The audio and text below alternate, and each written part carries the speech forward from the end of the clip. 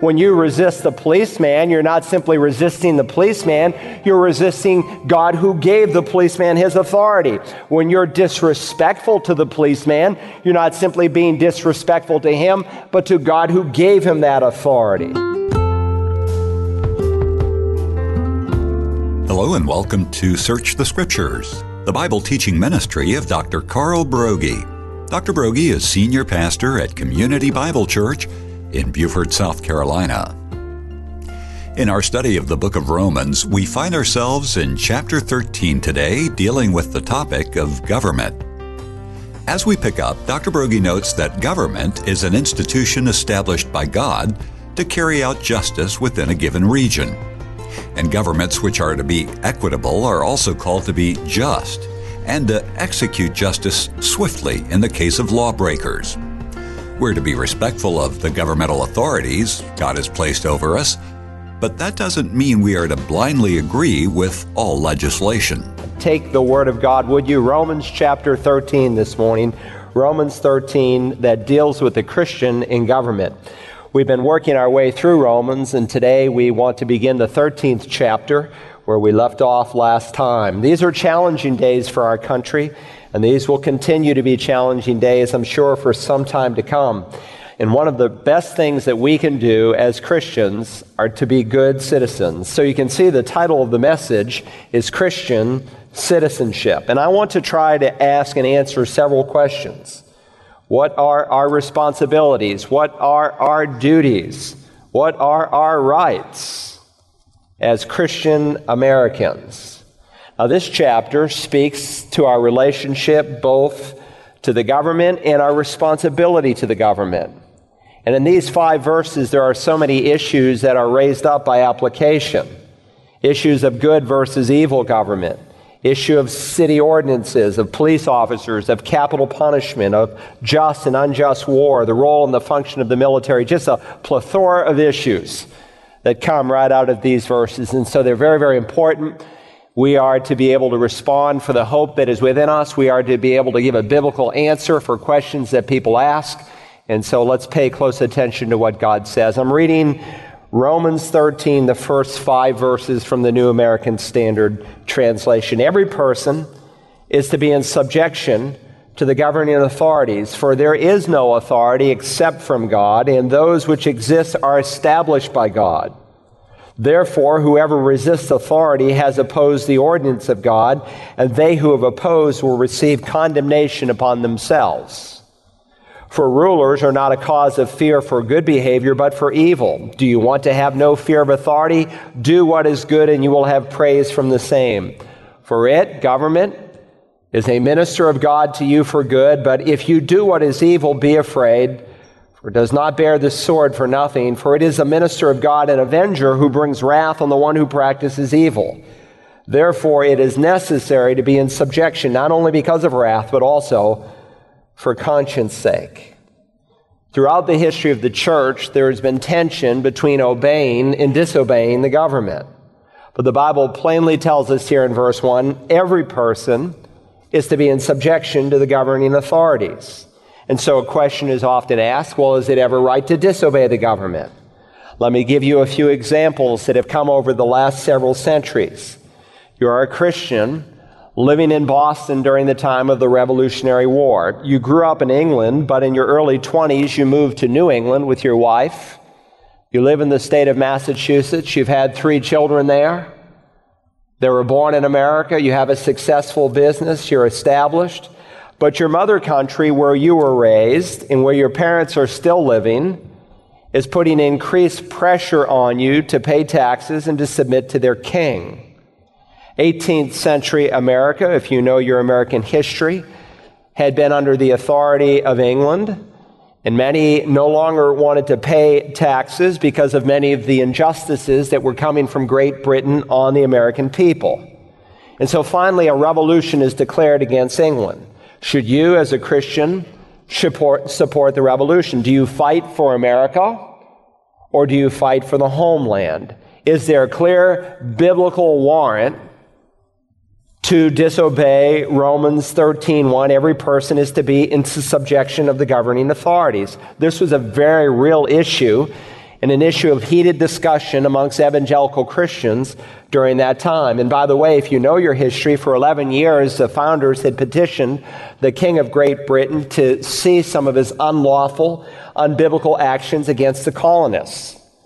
And of course, the monarch ignored their grievances. At one point, they sent 25,000 troops into the colonies. They seized property. They unjustly imprisoned people. They violated British common law. They violated the English Bill of Rights, not to mention the Magna Carta that had been in place for centuries. King George III started down a road that the Americans ended up resisting.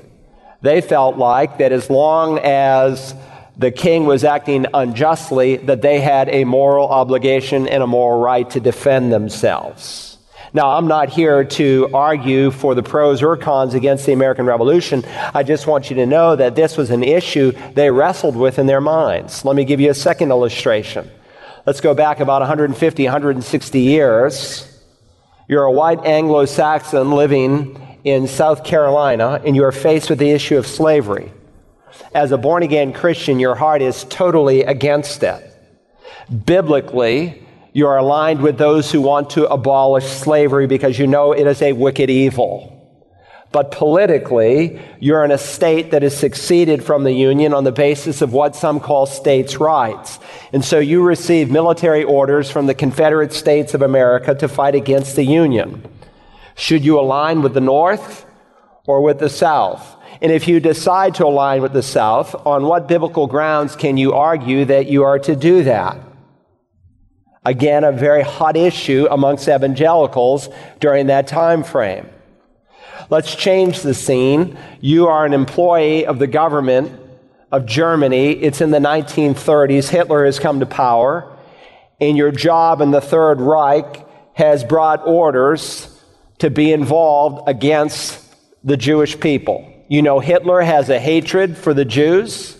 You know Hitler has maybe even a plan to annihilate the Jews, but you have orders to report in the Third Reich, and knowing the intrinsic value of human beings, what are you going to do?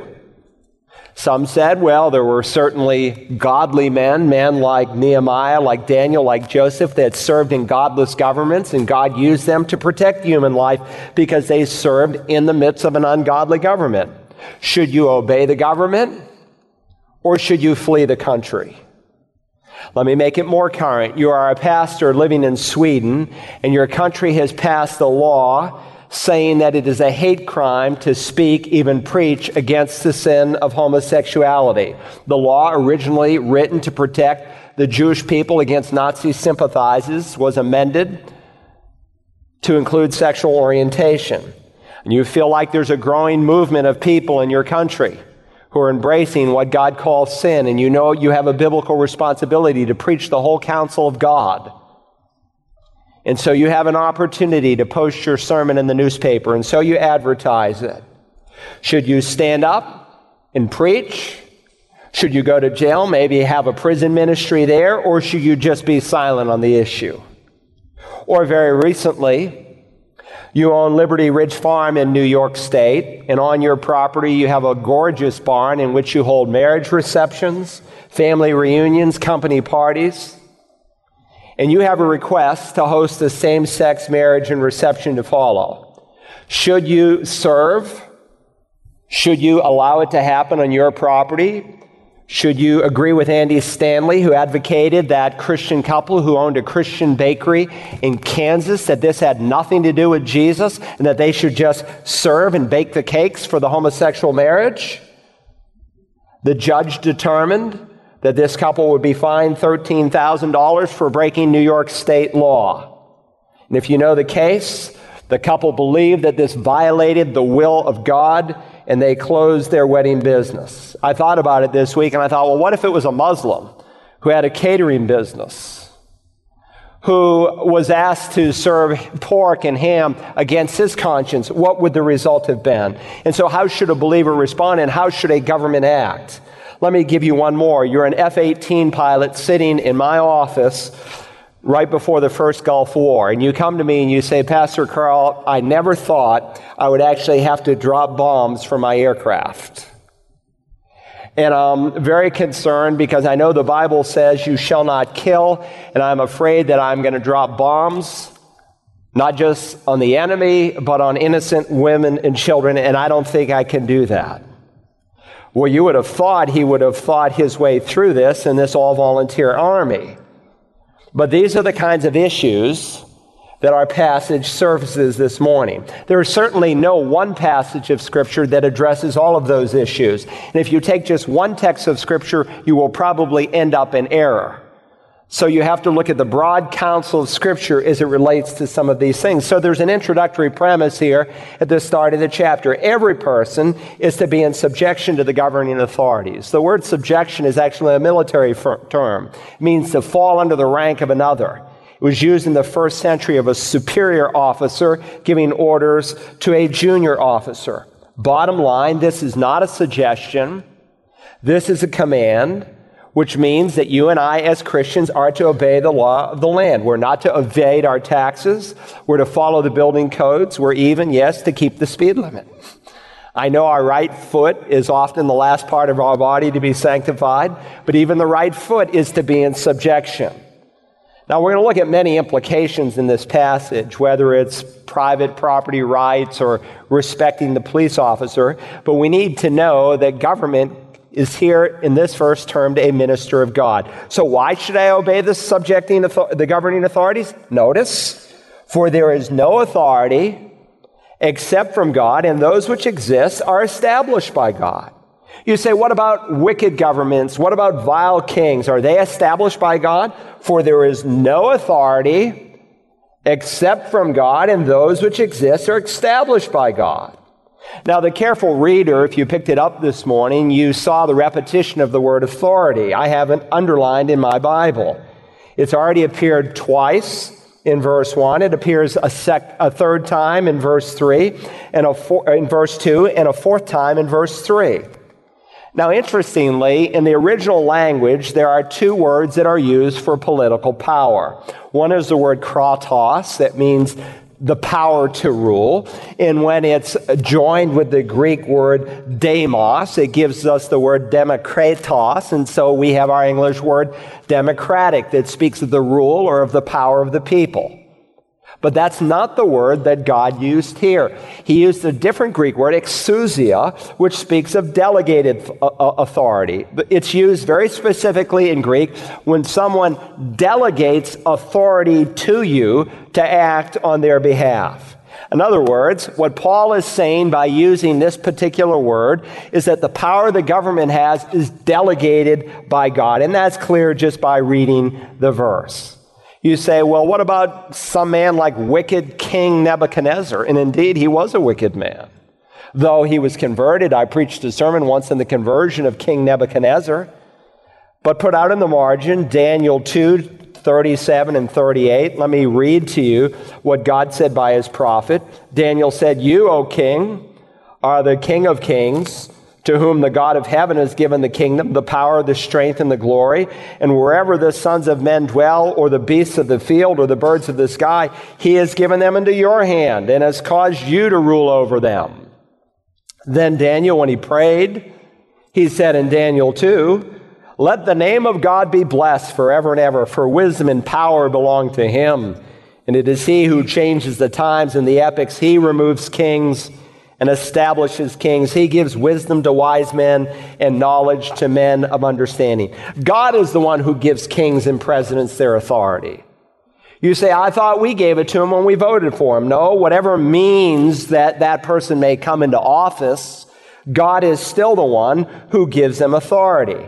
And so if you are worried that the governments of this world are getting away with murder, understand because the authority came from God, they are indeed ultimately accountable to God. Hold your finger here. I want to show you the classic example of this. Turn back to the Gospel of John, chapter 19. Go to John chapter 19 for just a second. And the encounter is the Lord Jesus just before his crucifixion, after his scourging, before his crucifixion. He's standing before Pontius Pilate. The Jewish men of his day wanted to get him on a religious charge, and Pilate wanted nothing to do with religion. And so they got him on a political charge. If you remember, they accused him of treason, and they said he makes himself out to be a king. And remember what Jesus said when he stood there before Pilate. Drop down to verse 9. Pilate asked, "Where are you from?" But Jesus, like a sheep silent before its shearer, as Isaiah prophesied, gave him no answer. He never defended his innocence. Pilate therefore said to him, "You do not speak to me. Do you not know that I have authority to release you, and I have authority to crucify you?" By the way, Jesus' response that I want you to listen to very closely has been a great encouragement to God's people throughout the ages that have fallen under unjust governments. Jesus said to Pilate in verse 11, "You would have no authority over me unless it has been given you from above." The word authority is the same one Paul is using in our text, exousia, delegated authority. Pilate, the power that you have is delegated authority. It came from God. It came from on high. Now, Pilate thought that his authority was derived from Caesar. But both Pilate and Caesar's authority was delegated from God. It came from heaven. The authority from above. And again, that dovetails with what Paul is saying. There is no authority except that which is from God. All authority is ultimately established by God.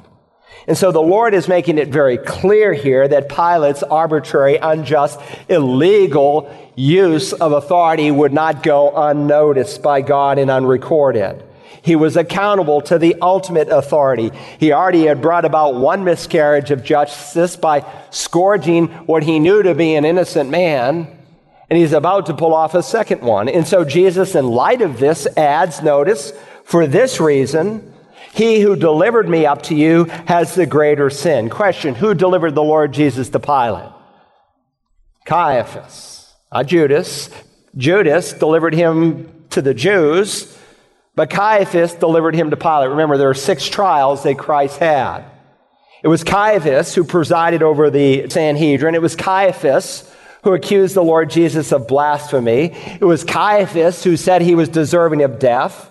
It was Caiaphas who delivered him up to Pilate. Now, the fact that Caiaphas delivered him up and had the greater sin did not mean that Pilate had no sin. Greater sin implies lesser sin, correct? He had a lesser sin, but Caiaphas had the greater sin, which I think is very, very interesting. Caiaphas, of course, was the high priest, not God's high priest, not God's appointed and called high priest, but man, the Romans put him there, and he was a very self-centered high priest. He was man-seeking, man-pleasing, worldly-minded, and really that's the problem in the church today. And Caiaphas' sin was greater. Why? Because while Pilate had authority, he had authority over the temporal affairs of men. But Caiaphas had authority over the eternal souls of men. And he was not called of God, should not have been in that position. And there are many men in our pulpits today who are not called of God, because if they were called of God, there would be a fire from God in their bones to preach the Word of God. But they open up the Bible to make it look Christian, and they're not doing exegesis, pulling out what the text says. They're guilty of narcigesis. They're reading into the text, and their sermons are man-centered and not God-centered and not God-glorifying, and people love it, and it grows huge churches. They will give an account someday. It is a greater sin, and that's why God warns those who are to be in the ministry that they will indeed incur someday a stricter judgment. Now go back to Romans 13 for a second. The illustration that I brought out of John that I want you to see is that all authority originates from God, and Jesus affirmed the same thing. The authority of the politician, the authority of the policeman's badge, the authority of the judge's robe, the authority of the king's crown, all authority is established from God, and with it, it brings accountability to God. Now, many times, human governments are the byproduct of a wicked people. People very often, because of their fallenness and their appetite for wicked things, will ultimately favor wicked leaders, people who will affirm their wickedness. But please understand that while all authority comes from God, it does not mean clearly in the Word of God that God endorses the use of all their authorities. There are three realms in which God gives authority. There are three governments in the Bible. The first government that God established was the government of the family in Genesis 2. The second government was the government of the government in Genesis 9. And the third government or authority is that of the church. Fathers are supposed to be the God-ordained shepherds of their home. They are to be the leaders of their home. And God has given them authority, but with it, accountability and responsibility. But if a father abuses his authority, if he harms his children and beats his wife, then he needs to be held accountable for that authority. A pastor has been given God-given authority, and so the leaders of the church that write to the Hebrews said, obey your leaders and submit to them. But if a pastor is unethical, if a pastor abuses his authority, then he is to be held accountable. And so here with civil governments, he's going to point out here that they have an authority and it is within a specific realm. They are to praise that which is good and they are to punish that which is evil. Now, God may use an evil government to punish other evil, and then God will take them out. And there are many illustrations of that in Scripture. God can use even the wrath of man to praise him. But understand, God does not endorse abusive power. So number one, he gives this introductory premise that all authority, all governments are established by God. That doesn't mean the way they use the authority is always approved by God.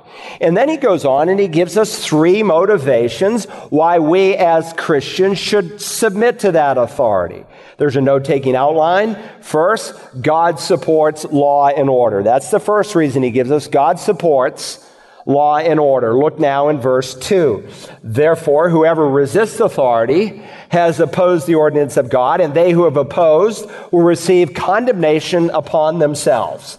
When you resist the policeman, you're not simply resisting the policeman, you're resisting God who gave the policeman his authority. When you're disrespectful to the policeman, you're not simply being disrespectful to him, but to God who gave him that authority. Listen to what Peter says in a parallel text. He wrote, submit yourselves for the Lord's sake to every human institution, whether to a king as the one in authority or to governors as sent by him, for the punishment of evildoers, there it is again, and the praise of those who do right. And then listen to the next verse. For such is the will of God, that by doing right you may silence the ignorance of foolish men. Peter is saying a good testimony with the government is to silence your critics by honoring the government, by obeying the government, by submitting to the government.